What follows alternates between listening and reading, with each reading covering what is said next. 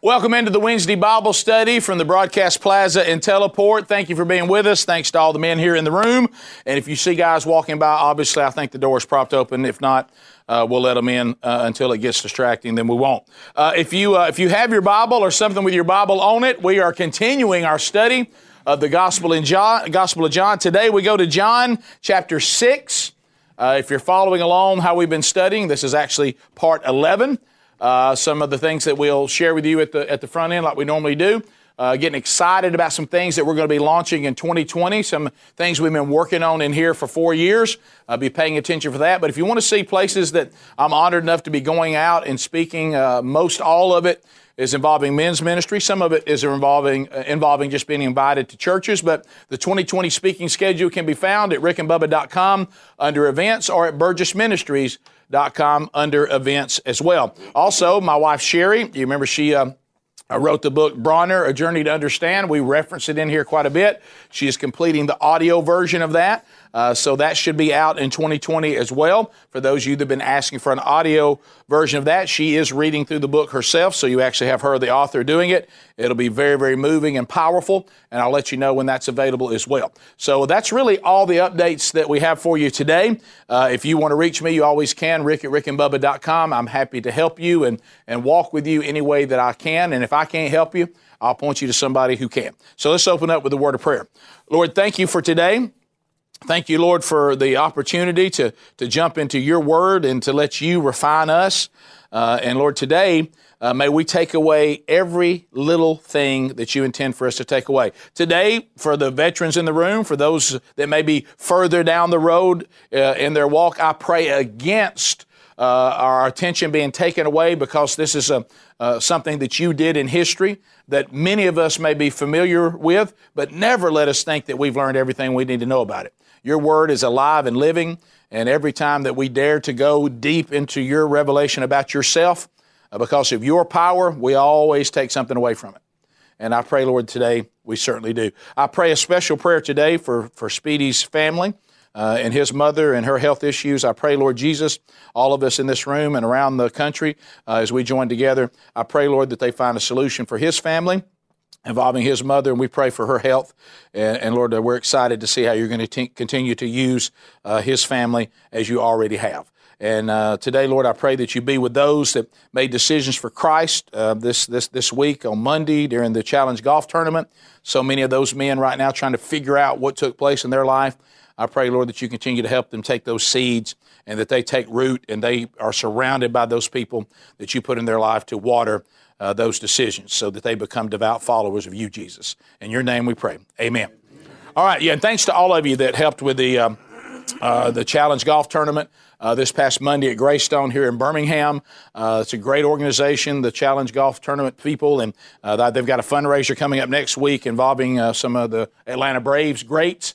If you want to find out more about that, you can certainly find that from show notes in yesterday's program there at rickandbubba.com.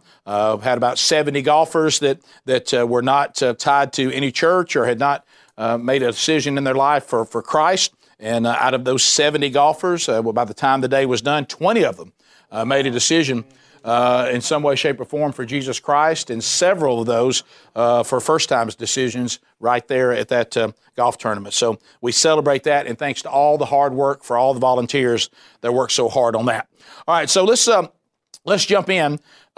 When you see in your Bible or something with your Bible on it, you heard me pray about this, Jesus feeds the 5,000. I don't care how many times we've heard this, stay with me. You know, I don't want anybody to say, I didn't look ahead. I didn't know we were going to talk about this. I've heard this over and over again. I know everything about this. Well, never make that mistake. I have learned that I always take something away every time I go and look at parts of the Bible, maybe parts that I've looked at, several times. There's always something there. So let's start off with talking about what's going on here. We know that Jesus has talked about that he and the Father are equal and they are one. And after this, that's why you see this in chapter 6, Jesus went away to the other side of the Sea of Galilee, which is the Sea of Tiberias. And a large crowd was following him because they saw the signs that he was doing on the sick.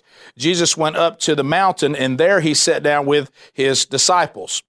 So let's set up the scene. Really, if you look at this, and this is the sign, as John would call it. Other people say the miracles. This is a miracle and a sign that Jesus did, the feeding of the 5,000, and you will find it in all four Gospels. All four guys covered this, and you'll glean different things from it. We're going to just focus on what John has to say about it today. But all of them have the same setup, and that is Jesus was trying to get away. Jesus was going to rest, and he wanted to take time and go sit down with his disciples. Now, remember, he had taken these early disciples, and he was already sending them out. So really, it would almost be like, say in this room, we said, hey, let's break up in different groups and let's go different places. Let's go to start talking about what's going on. And now what I want to do now, y'all come back to me, and then let's go up on this mountain. Let's take some time. I want to rest, and I kind of want to talk to you about what's going on. Let's let me find out what you've been doing. Let's take some time from all the work we've been doing. Let's rest. But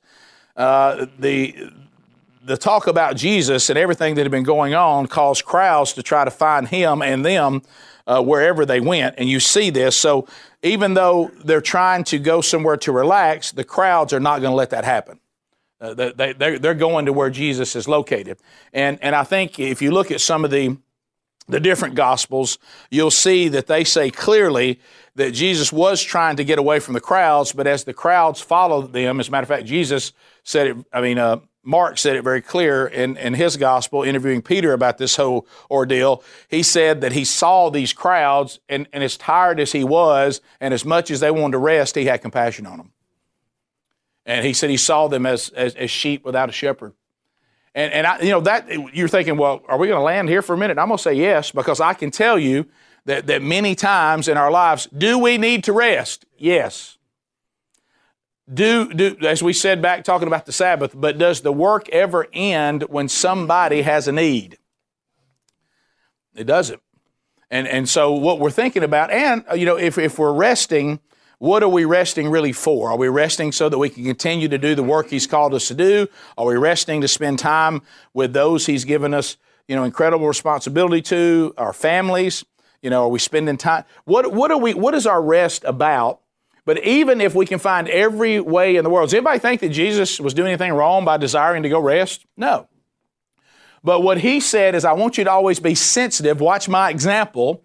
I want you to always be sensitive that no matter how much you may be in need of something for yourself, be sure and look at people the way I look at them. And you know what? There's going to be time when you're going to be like me. You're going to have in your spirit, I need to show compassion to these people.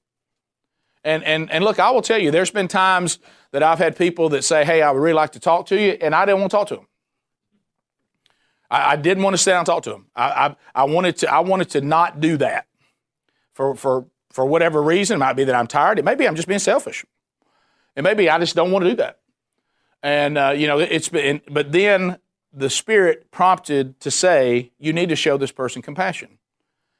I have something that I want to say to them, and I'm going to say it through you, and don't deny the compassion to people that many people in your life didn't deny you when you were going through some tough things that took a lot of energy out of them. And so Jesus gave us the example to say, these people need me, and even though I'm going to rest, I'm going to show compassion on them. And you see this. It says, now the Passover, this is in verse 4 of John chapter 6, now the Passover, the feast of the Jews, was at hand. Now, this is mentioned again by John, and so we can watch the time periods. You're going to see that we're going to go through. We've already seen one Passover that was in chapter 2, verse 23. We see a second Passover. Now, that one, as I said, was up for debate because it doesn't specifically call it a Passover, but much of the commentary says this is likely another Passover. And now here we are in the third Passover that John's covering, and that is in chapter 6:4. We'll see the fourth Passover coming up when we get to chapter 18 and 19. So there's also some indication that John's actually picking up this story, and there's actually a year that may have passed between chapter 5 and chapter 6. That's the reason why they're getting together to kind of talk about what's going on, and that Jesus was going up to rest. Now, the other Gospels will say that this crowd that's coming upon him, that he'd already been healing them, and you see this, he'd already been talking to them, he'd already been teaching them, but then comes the moment where it's getting time for everybody to eat. All the different Gospels say this is getting toward the end of everything Jesus has been doing. And now what we're going to find out from John that you don't find in Luke, you don't find in Matthew, you don't find in Mark, is John's going to specify what Philip and Andrew are doing. This same topic is covered in the other three Gospels. They just don't tell you who's doing what. John's going to give you details. He's going to say, I'm going to tell you who did what, who said what, who did what. And I kind of like that John's giving us a little more detail. So we're at Passover number 3, and this was, of course, was in Capernaum. That was kind of the headquarters for the duration of Jesus' ministry in Palestine. And again, they think maybe about a year has elapsed from chapter 5 to chapter 6. And they were looking for solitude. They were sitting around talking. And of course, also another thing that I thought was interesting to take away when you talk about that human side of Jesus that knows everything that we've ever gone through. Also, historically, if you look at the commentaries about what's going on, Jesus had just been informed that John the Baptist had been killed, that he had been beheaded. So he also was in a time of grief about this. So he really had some great excuses to say, y'all going to have to go deal with this crowd. I'm out. I can't do this today. And look, I'm not saying that we don't rest. That's not what the Bible's saying. But it is saying that ultimately we're here to try to serve those that are seeking Jesus.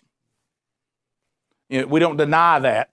And I was in a situation yesterday where I ended up having a fender bender 1.6 miles from where I had just picked my truck up. So I had driven this truck for 1.6 miles before it was hit by somebody. And so 1.6. But anyway, so and I asked Joel, who's in here, I said, have I set a record? He said, no, we've actually had people get hit leaving our parking lot. But I got to be top 10 though. But anyway, but you know what?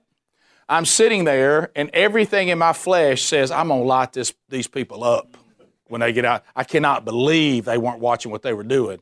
And I was in the mode of, I got things to do. I got places to be. I'm headed from one place to another. I don't have time for this, and this shouldn't have happened. This is not my fault.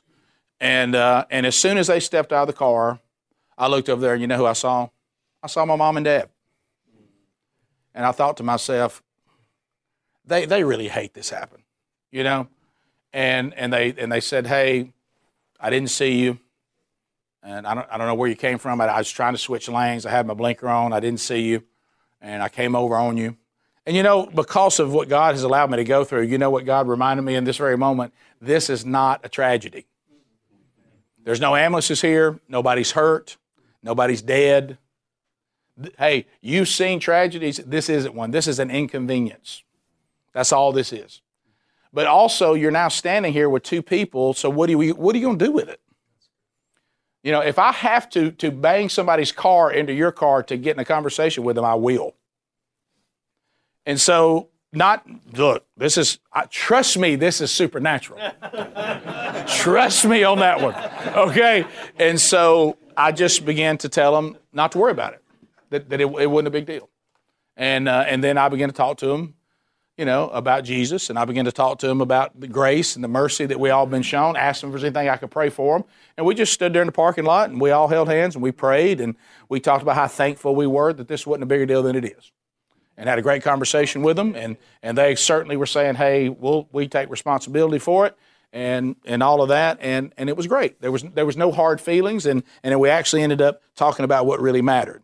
Well, that's the deal, is if we got to get to the point following Jesus, and I fail at this all the time, but you know what? That doesn't mean I'm going to continue to fail at it. Somebody say amen to that. You know, just because we're not doing well in an area, is that just the way it's always going to be? We're just never going to improve?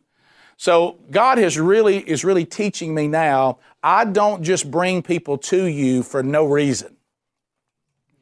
You know, if these people are crossing your path and I'm bringing people through, did you not pray today that you want to be in my will?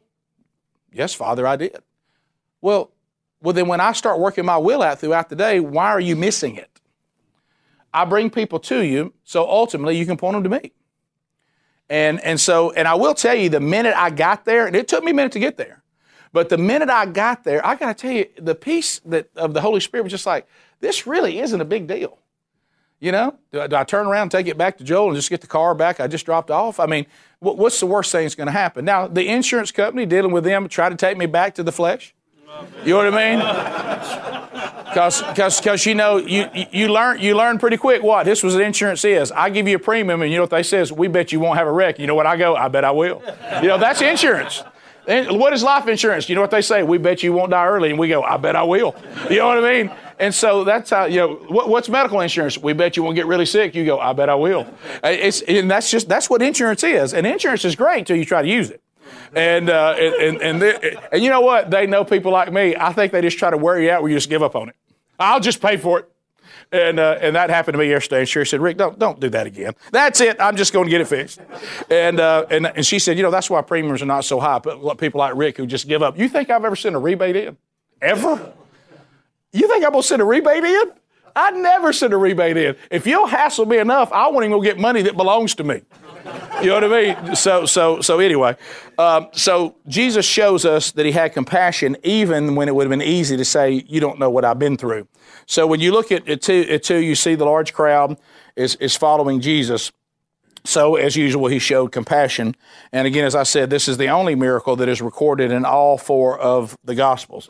And so let's talk about John giving us some specifics about what happens next, because he gives us more specifics as far as the people than the other three Gospels. So look at this. So Jesus lifting his eyes, verse 5, then seeing that a large crowd was coming toward him. Now, the other Gospels tell you when he lifted his eyes and he saw them, that he had compassion on them. John doesn't cover that, but no, that's what's happening right here. And then here's where John makes his Gospel unique with the feeding of the 5,000. Jesus said to Philip. So now John's going to give you specifics. The others don't. So it's Philip that Jesus is now bringing this to his attention.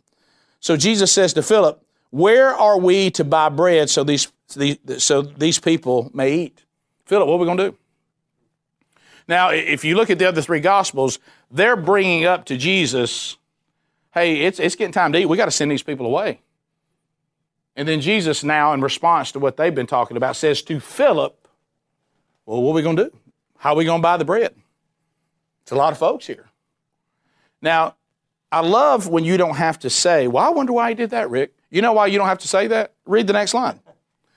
Because John says in 6, he said this to test him, for he himself knew what he would do. So Jesus knows what he's going to do, but he wants to say to Philip, so what are we going to do about this? You know, you see in some of the other Gospels, you know, when he says to them, well, give them something to eat. What he's doing is he's setting up a moment like he does with us when you say, you know, a situation presents itself, and Jesus will say, well, what are you going to do about it? What am I going to do about it? Well, you got to love Philip, though. Philip, you know, not known as the Eeyore of the bunch, he looks up and he says, hey, it would take 200 denarii, and even that would not buy enough bread for each of them to just get a little. So, and these numbers you've probably heard of before, but if you haven't, I want to share that with you. So Jesus asked him where they're going to buy the bread for this many people. Now, this number that Philip throws out, and I like that Philip threw out a number. Well, I got a number here, but it's still not going to be enough. And that was 8 months' wages. That's what 200 denarii would be. And then he even says, even if we did 8 months' wages, we can only make a dent in it. So Jesus is making sure that Philip understands what we have here is impossible. You know, just like, you know, many people have gone to the part where Jesus talks about, you know, about a rich man and to get into heaven, you shake your camel through the eye of a needle and all these things. And what we're missing with all that, and people chase around what that is and what that isn't, what Jesus is always presenting are situations that are impossible. Why is he giving us situations that are impossible? Because he wants you to know that he's the only one that can do it. Hey, you'll never, ever be perfect enough to stand before the Father, no matter what you do. You know, you see him talking to the young rich ruler. I've kept everything we're supposed to keep as a Jewish man, teacher. And then he says, well, then sell everything you got and then follow me. Well, I'm not going to do that. See, what he was addressing was that specific problem, going, well, you really haven't done everything, have you? You're not willing to do there's nothing you can do to be fully righteous, and that's what I'm here to do. So it's an impossible situation. I love to turn to Andrew here. So now he turns to Andrew, or Andrew comes to him, one of the disciples, Andrew, Simon Peter's brother, and he says, hey, there's a boy here who has 5 barley loaves and 2 fish, but what are they for so many? Look, I found a kid here. We got 5 loaves. I got a couple of fish. But he does say, but I don't know what that's going to do. But you got to love Andrew saying, here's what you got to work with. We don't have 200 denarii, and we don't have that. But I got this kid, but I don't know what impact that is going to have. Now, a lot of the commentary talks about that this was likely when you have these loaves. They said it was kind of a big deal, though, if the kid had barley loaves. That's a little more expensive. But the fish we're talking about, probably the fish had been pickled, because a lot of times they'd have pickled fish, and they would eat that with the bread. And so Andrew has brought this up to our Lord and Savior, and Jesus said to him, have the people sit down. Now, you got to love, hey, we're moving to action. How much money will we need, Philip? More than we got. And even if we had that, we could make a dent in it. Andrew, hey, Jesus, I got a boy here. I got 5 barley loaves. I got 2 fish, but I don't know what that's going to do. And Jesus' next phrase was not anything that should cause any concern to anybody. Remember that. That's important. Jesus didn't say, wow, whew, I don't know about this. I guess we're done. I guess that's it. Thank you, Andrew. I mean, you're right. Hey, it's not. Just keep the stuff, son. There's nothing we can do with that. Philip, thank you for clarification. I had no idea we didn't have the money or the food for this. And so I guess just send them home. I mean, Jesus goes to action. Tell everybody to sit down. Why is he telling them to sit down? Because we're about to eat. Tell everybody to sit down. What seems like a big deal to you, Philip, and seems like a big deal to you, Andrew, is not a big deal at all as long as I'm here. As long as I'm here, it's not a big deal. But Jesus makes sure that we understand that what's going to take place next could not be done by Philip. It couldn't be done by Andrew. It couldn't be done by any of the disciples. It couldn't be done by anybody else there but him. Now, we know that the sit down is also something that I love. If you look at the other Gospels talking about this, and as I said, this is in all 4, he really specifies, here's even how I want you to group them. Sit them in these groups of 50, and let's spread them out through here. We know, we're about to see it in a minute, we're talking about a number of 5,000 men, which that means about 15,000 people. Some people say maybe as many as 20,000. I don't know that, but we do know that there's more people there than just the men, that we know. And so, 5,000 is a big number, even if we didn't have anybody else. But know that it's even bigger than that. And so, but here's what I like, and this is something I want you to learn if you haven't already learned it, because I had to learn it. If you're always looking at any particular situation and you're wondering if God is in it, let me tell you where you won't find God: in chaos. Now, see, the adversary loves chaos. So you didn't see Jesus stand up and go, don't worry about it. You ain't going to believe what I'm about to do. Ah! Everybody starts around. You ain't going to believe it. Hey, if y'all get in line, I'll start handing out food. Ah! In the line and all the mayhem and all that. You know what he said? Have everybody sit down. I want them in groups and I want to be orderly. Now, does he need everybody to be orderly to do a miracle? No, but you know, he's showing you I'm a God of order. I don't like chaos. Because in chaos, there's confusion.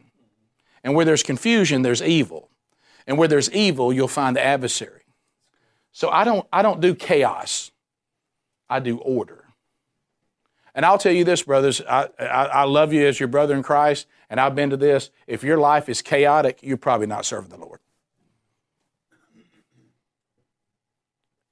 It's God of order, which means you're going to have to, I will tell you this. You know why I didn't do a lot of things for the Lord sooner than I did? Because my life was chaotic. I didn't have anything left. Now, he should have been placed priority, but the way I treated my life was, I'll get to you, Lord, after I've handled all this other stuff I built up in my life, and how I've got myself overstretched and overcommitted, and we're strung out here, and I, for some reason I don't have the word no in my vocabulary for my family or my children. I want to do this, and this. You can't do all that. It's impossible. Our lives will be chaos.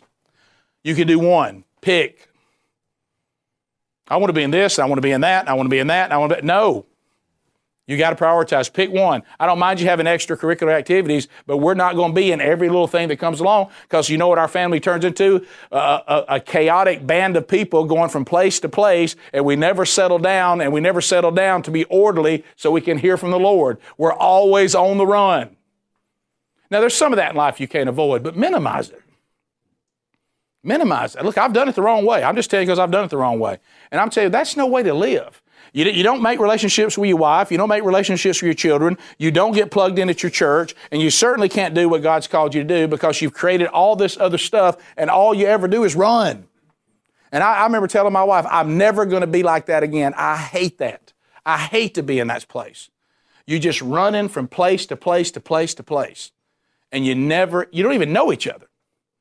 And you know, that's why a lot of people divorce late in life. Because they've done nothing but put their kids at the center of the universe and let their kids get involved in everything under the sun, and they've run from one place to the other until they look up and their kids have gone off to college, and they turn around and look at each other and say, I don't even know who you are. I haven't invested in you. I haven't invested in the faith. Our kids that was our God. I've got some people in my life right now that I would like to be better friends with, but they don't know the difference between a friend and an acquaintance, so I never get to have any time with them. They're always going somewhere or doing something. So how are you ever going to sit down and have a cup of coffee and get to know each other? You know, you really can't be a friend to so many people, because you know what? You don't ever spend time with anybody. You just spend a little bit of time with a lot of people, but you don't know anybody. And so what he's talking about, when I've got a 15,000 to 20,000 people in front of me, and I'm God. You know what he said? I want everybody to sit down. I want you in certain groups, and then we'll start feeding you. Because I'm a God of order. Don't miss that. So then the next thing that he said, now there was much grass in the place. So the men sat down, about 5,000. Notice they specify the man. I want you to underline that too. Can I tell you another reason why John's telling you that? I learned that this week. It was really kind of cool. You'll see here when we get to 15 that they're going to try to take him by force and make him king after this, because this is a big one. What John is letting you realize is there's enough men there to overtake us if they needed to. We're outnumbered. And if these men, when the reason why you're going to see us leave here in a minute is, certainly they can't go against Jesus, but there's enough men there to kind of push the envelope and kind of have a little anarchy, and they could have gone south at any moment, including trying to make Jesus king, not the type of king that he really was. So he wants you to know, hey, we got a lot of men here, and he's got them to sit down, and he's got them in order, and Jesus took took the bread, the loaves, and when he had given thanks. Now let's underline that too. So here's Jesus. You remember, like we talk about a lot of things we've talked about. Remember that time we came in and we did the lesson? I don't remember how many years ago it was, on how to pray and how not to pray. Do you remember that? And what we did, we said, well, Jesus said, here's how to pray and here's how not to pray.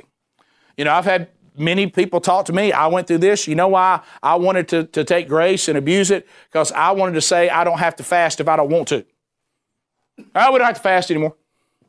And then I read a book called How to Fast, and the author of the book said, well, the reason why I've written a book about how to fast is because Jesus says when you're fasting, do this, and when you're fasting, don't do that. He must intend for us to do it. And you find people throughout Scripture, when they got a big decision coming up, or they're trying to figure out what God wants for their life, they fast. And so this is Jesus again, and what does he say? Why is Jesus giving thanks? So we will. He's showing us what to do. Now, I don't want to get all legalistic about this. He's not asking anybody to bless the food. He's giving thanks. And so one of the commentaries that I read that I would trust, and of course I threw out the one that said 6 p.m. the other day for the woman at the well. I want you to know that. But anyway, when he's giving thanks, it said most of the time, with him being, of course, a Jewish person, he's probably doing something which was normal for them. And this is what it would be, something like this. Blessed art thou, O Lord our God, King of the universe, who bringest forth bread from the earth. Now they're saying they don't know what Jesus said, but if a Jewish man got up and he had bread and he gave thanks to God, they usually said this. And they usually said, "Blessed art thou, O Lord our God, King of the universe, who bringeth forth bread from the earth." And then you sat down and everybody began to eat. So we give thanks for what God has given us and what God has provided, mainly because Jesus did. You see throughout Scripture, he always got the bread out, and what he said, and then he gave thanks. So he's got everybody in front of him, and he gives thanks, and then here's what happened next. After he gave thanks, it said he took the loaves, he gave thanks, he distributed them to those who were seated. I like that. Did John put that in there saying if you didn't sit down, you didn't get anything? I remember that. Let me tell you why. I remember this. This happened on a mission trip in South Africa. I remember it vividly because here we come, the white people from the United States of America, and what we want to do, of course, what is take over. And, of course, you're coming to work with the indigenous people that we're here to help, not to take over. And so when I get there, we were doing a children's camp with some kids, and so one of the South African men that was working in the camp, he said, the children are supposed to be here at 9 a.m. I said, okay. And he says, if they don't come at 9, don't give them a sandwich and juice. And I was like, what?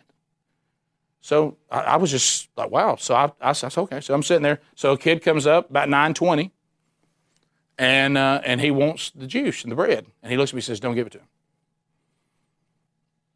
And I'm looking because, I've come to the United States, and I want to go home and say that I gave a sandwich to a poor little boy in Africa. And you know what he said? He said, see, you're going to get on the plane and leave, and you're going to create chaos here. We said be here at 9 because we're going to do the Bible story, and we're going to they're going to have to sit through. What he's trying to do is miss the Bible story and then still get his food. So he didn't get any today.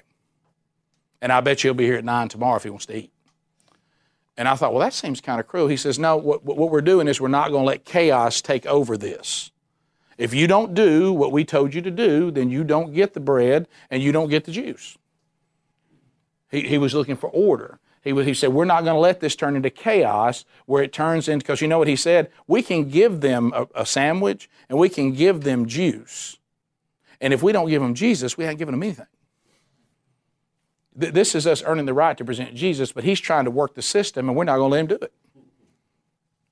And I love when he said, when you get on your plane and go home, you're going to leave me with this problem you're creating.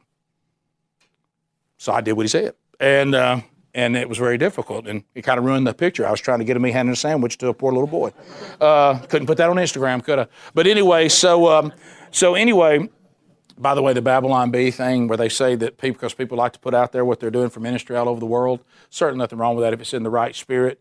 But they said Babylon Bee, a company was created to set up fake scenes like you're in third world countries, and you can just act like you're doing ministry and put it on your Instagram. That Babylon Bee's, somebody who writes for Babylon Bee has worked in the church before. They just know too much. Then what he said, he takes it out. And he distributes the food to everybody who was seated. So also the fish, which means we're going to give them fish too. And look at the next line, as much as they wanted. As much as they wanted. So he's got 2 fish. He's got 5 loaves. And he's not just saying, be happy with what we can give you. He says, no, don't miss this. This is one of the takeaways for me this week. You know what this is symbolizing. This is Jesus saying, because he's going to tell us this, and I don't have planned for us to get into that today because I think it deserves its own day about him being the bread of life. But that's where we're headed. But we can go ahead and prepare ourselves for it this week. And he's saying that if you decide to consume me, you can have as much of me as you want. There's never a limit to how much Jesus you can have. You can have as much as you want. And I think too many times our attitude, and I'm talking about Rick Burgess, now I don't have that attitude now because I'm slowly being completely transformed by the power of the Holy Spirit. And I've tasted the Holy Spirit, and I've tasted the wonderful deliciousness of Jesus, the bread of life, and I've found that he is good. And so I don't ever have enough of it. But I remember a time in my life when my deal that I wanted to cut with God is, I believe that Jesus redeems the world. Can I have enough of Him to be saved? Can I just have enough to get through today? Can you just give me enough of Jesus that I don't go to hell? Boy, that's a dangerous game to play. That's a dangerous game to play. I'll go as far as speaking to my life. You can apply it to your own. I'm talking about me, okay? Remember, it all starts with me first, because sadly, I've got a testimony that can apply to just about any situation, sadly. But I really, truly believe, because I tried that, if that's your attitude, you'll never truly know Jesus. If there's a way for you to consume any of Jesus sincerely, you've actually really consumed Jesus, I don't think it's possible for you to say, I'm good. I'm good, that's enough. I'm fine. I don't think you've ever really experienced Him. And that's why you see things throughout Scripture says, if you really have been transformed by Jesus, you'll see all kinds of things take place because of who He is. You know, people just don't encounter Jesus and then stay the same. We got too much respect for Jesus, right? To think that can happen. How many of you have been through a time in your life, well, you don't have to raise your hand, because that's not fair. I'll tell you, I've been through a time in my life where I was trying to find a way not to go to hell, but really never encounter Jesus. Hey, that's impossible. Not because I said it, because the Scripture says it. So here it is. So Jesus says they got all that they wanted. So I think we can look at our lives and say that we really get the amount of Jesus that we want. 12, and when they had eaten their fill, He told the disciples, gather up the leftover fragments that nothing may be lost. That nothing may be lost. Hey, gather it all up now. Don't leave anything to be lost. Gather it all in. Don't let any of it lay out here and be lost now. Now let's think about this, because we know that when manna was provided for the children of Israel, they were told not to store any of it because it would spoil. What they were supposed to do is get into a place to be so trusting of God that He would provide for them the next day, that it showed a lack of faith on their part if they tried to store any of it in case He didn't give it to them the next day. And so they were told if they did that, it will spoil. But here's Jesus saying, we got some left over, let's gather that up so we don't lose any of it. So what's going on here? Well, see, everything that needs to be fulfilled is about to be fulfilled. And what He's saying now is, I'm the bread of life. You always store up every part of me that you need to. Be sure nothing is left. Don't leave any of it. Take all of it. And I promise you that I'll never spoil, and every time you need sustenance, I'll be there. I'll be there. This is a different deal with the bread today. And He'll explain that more when we get into the latter part of 6, and we probably won't get there today. But no, He's setting that up. So they gathered them up, and they filled 12 baskets with fragments from the 5 barley loaves left by those who had eaten. All right, so now, a lot of you have probably heard this before, and there seems to be some validity to this. Because now remember, there's a feeding of the 5,000, and we often forget there's a feeding of the 4,000 as well. Matter of fact, a friend of mine wrote a book only about that miracle, because it's one that's almost overlooked, and all the things that we find out in that. One of the things that drives me crazy about the feeding of the 4,000 is they asked Jesus, what are we going to do about food? And how did He not go, are you kidding me? Do y'all not remember the 5,000 men? How can y'all be asking what we're going to do about food? But anyway, so we won't get into that, but it's important to mention that now, because here it is. The 12 baskets, if you look at the word basket used here in the original Greek, it's a type of basket that the Jewish people used. Okay? And so it's obvious by most all that he is showing, I'm going to provide salvation, and I'm going to provide enough for all the 12 tribes of Israel. There'll be enough to fill all 12 tribes. Because if you look to the 4,000, this kind of stuff's fun. In the 4,000, the type of basket they used to gather up the leftovers there, it's not the kind of basket that the Jewish people used. It was actually the kind of basket the Gentiles used. It's a different word. And they said the feeding of the 4,000, there was only 7 baskets left. And that represents salvation for the Gentiles. So he's showing salvation for the Jews, and then he's showing salvation for the Gentiles in these 2 miracles. And certainly that is opinion, but when you look at the word for basket being different, it's really, really interesting. So let's look at 14. When the people saw the sign that he had done, they said, "This is indeed the prophet who has come into the world." This is indeed the prophet that has come into the world.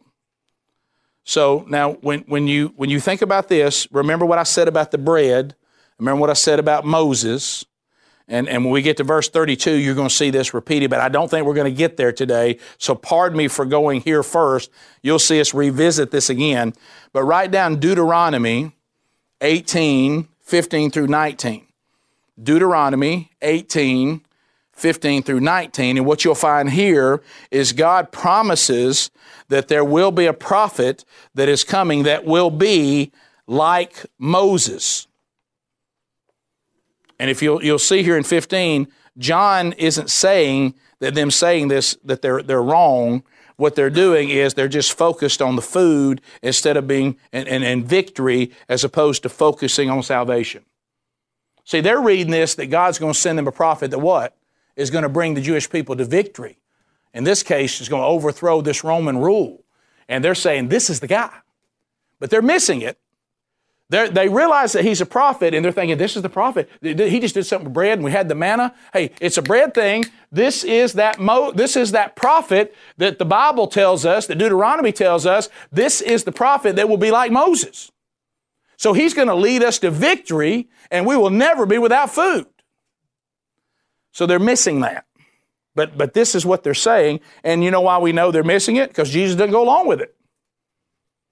Jesus didn't go along with it.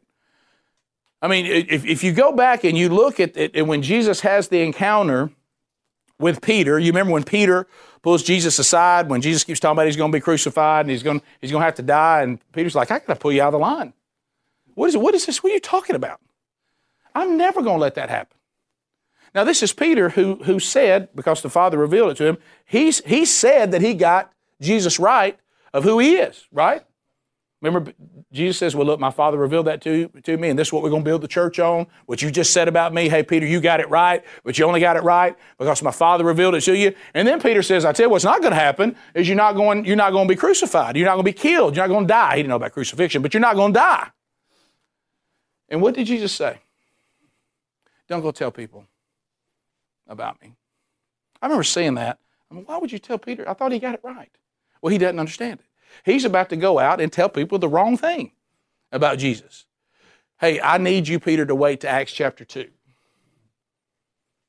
Right now, you've got it wrong.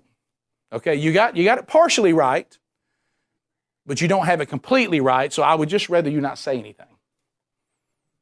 You know, there's some people that until their theology is right, God doesn't want them talking about him because they're not saying it right. Do you want to send somebody off to a place that's never heard the gospel before that can't get the gospel right? So since they were going to now make him king, look at 15, perceiving then that they were about to come and take him by force to make him King Jesus, the Jesus withdrew again to the mountain by himself. I'm out.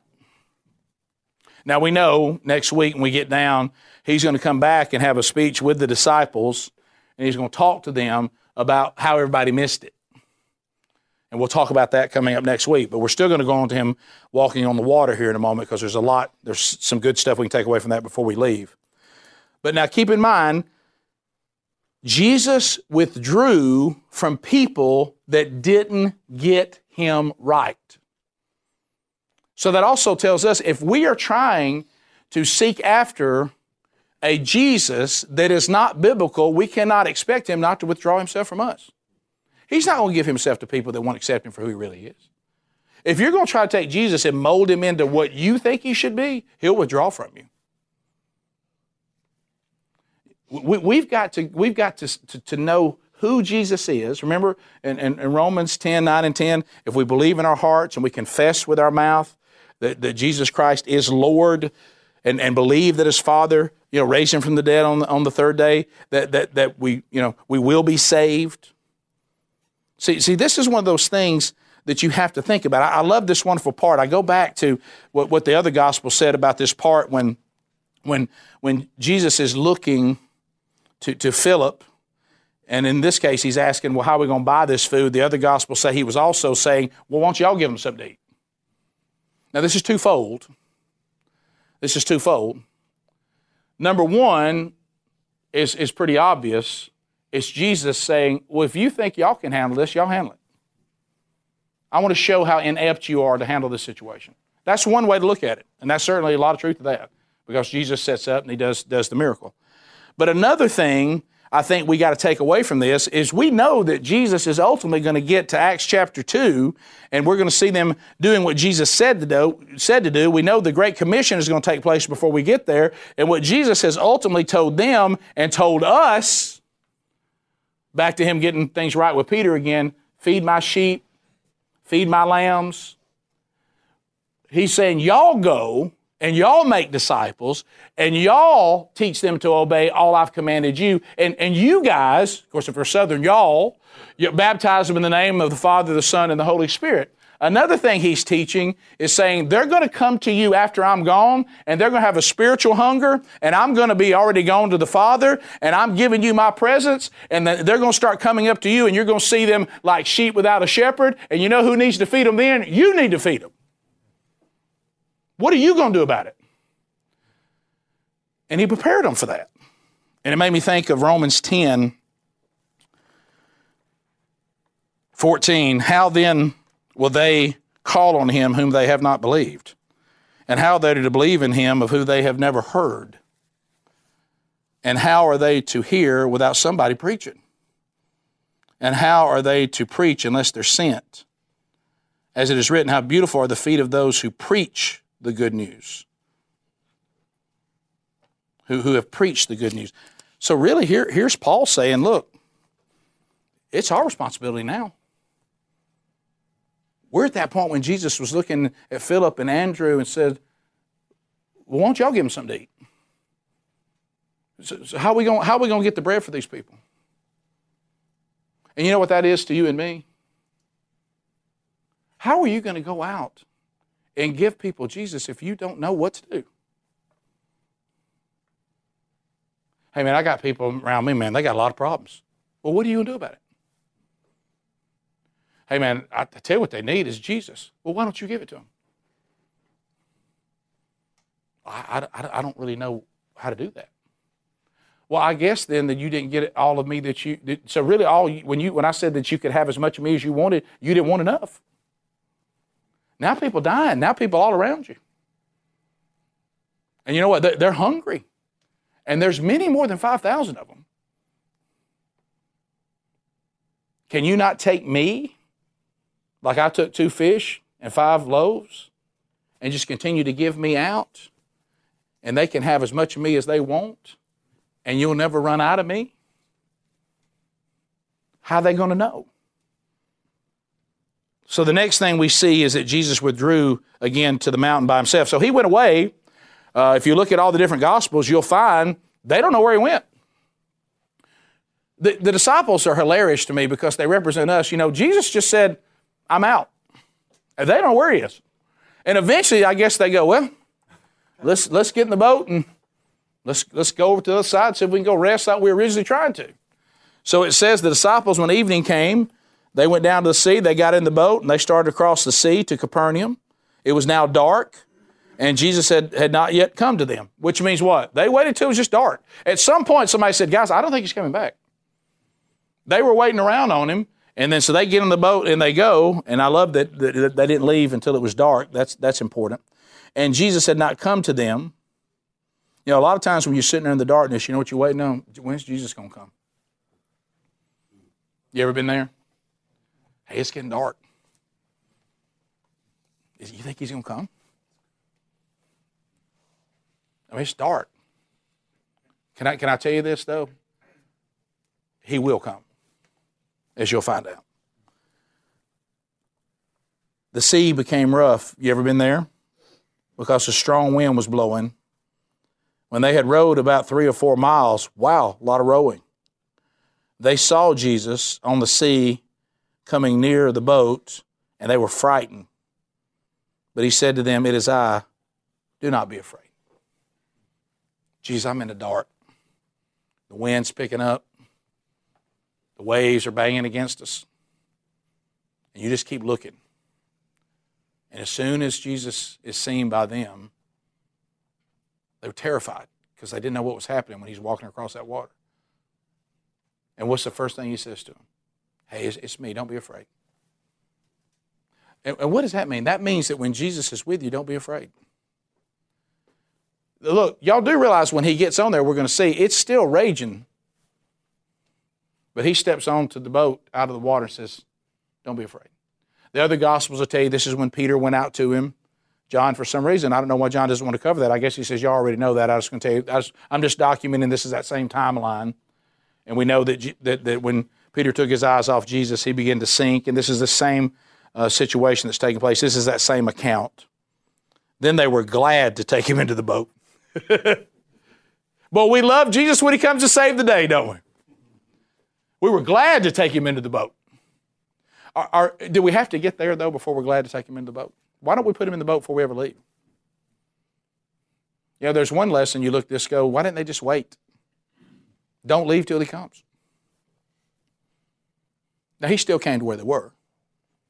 Because once again, what? He just continues to show compassion. But why didn't they just wait till he got there? How about we not leave until Jesus comes back? We'll just wait, because I want him in the boat. But see, once again, like we always do, they pushed away without him in the boat, didn't they? And then what happened? Things got rough, and everybody started calling for Jesus.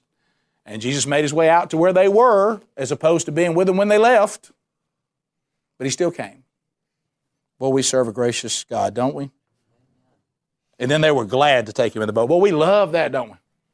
Hey, you bailed me out of something, Jesus. Come on. Hey, we love you in the boat now.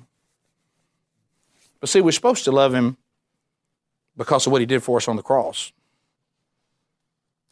And I love this. And immediately the boat was at the land to which they were going.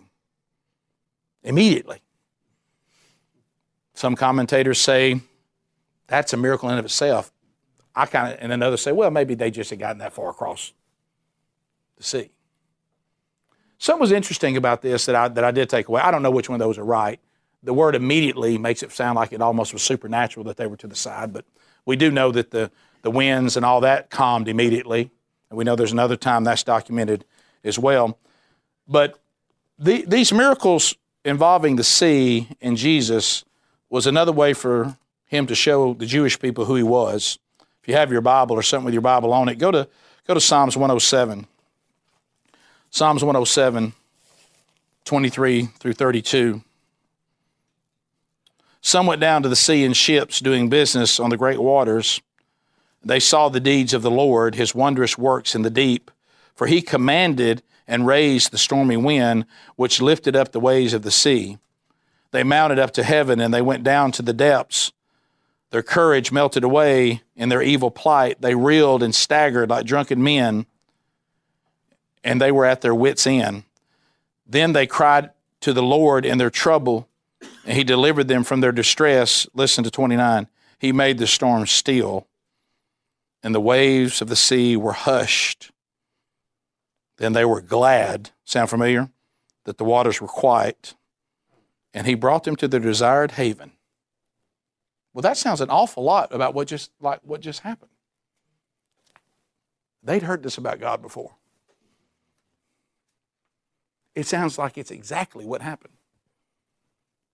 And as a matter of fact, if you look, and you can write these down, Job 38, 8 through 11, Psalms 29, 3 and 4, Psalms 10, verse 11, Psalm 65, 5 through 7, Psalms 89, 9. And then the Psalms 107 I just read from, 23, 32. In all these places in the Old Testament, you know what you'll find the sea represents? Chaos. You'll find that the sea represents evil. chaos, trouble, distress. And God's the one who can tell it to be quiet. But don't miss this. And I'd often wondered about this, but I don't wonder about it anymore. Are you ready for this? Remember, all these verses I just gave you shows you that in the Bible, the sea stands for stands for chaos, trouble, distress, and God calms it. Oh, this is good. And I never understood this completely till this week. If you got your Bible or something with your Bible on, let's go to Revelation 21. Amen. We got John again. Then I saw a new heaven and a new earth, for the first heaven and the first earth had passed away, and the sea was no more. It's gone. The sea represents chaos, trouble, distress. I know there's some people that don't like this part of the Bible because they love going to the beach. Let's not be an idiot now. Some of y'all are going to be disappointed if God didn't do heaven the way you want him to do it. Do you really think you know heaven better than he does? Do you really think you could be disappointed in heaven if something you loved on earth is gone? No, what John is saying is Jesus has made everything new, and part of everything being made new, all this trouble and all this chaos and all this distress and all this fear that the sea represented, the sea's no more. We don't get caught in storms anymore. That's over. That's over. Now, it's not over here. That's why we still need to be sure we don't get in the boat without Jesus. But one day, when the church age is over, and the new heaven and the new earth are prepared, I tell you what we're not going to find there is a sea full of distress, chaos, and storms. That will be no more. You may have those in your life right now. Remember, Jesus is on record. God is on record that if he tells these things in your life to stop, they stop. They stop. Let's pray. Lord, thank you for today. Thank you for helping us to glean things out of this, and maybe we have never gleaned before. I thank you for how you've refined me this week in preparation. Really, honestly, Lord, you know that, and I repent of this. I started out thinking, well, this week I don't have that much to do. I know this story pretty well. And I was incorrect. So thank you for once again tolerating me and how ridiculous I can be. And how somehow I sit back and think that maybe you've taught me everything about any part of the Bible that I needed to know. Thank you for reminding me again that I am foolish to think that you've ever shown me everything that you can show me about anything. And I repent of that. Help me, Lord, to take these things and apply them to my life. Help us all to do the same. In your holy name we pray. Amen. Amen. Thank you, guys. Hey, this is Rick, and that concludes this week's Bible study. Thank you so much for being with us. If you'd like to go back and hear other Bible studies, or maybe some that you've missed even in this series, you can find them by clicking the media button at burgessministries.com.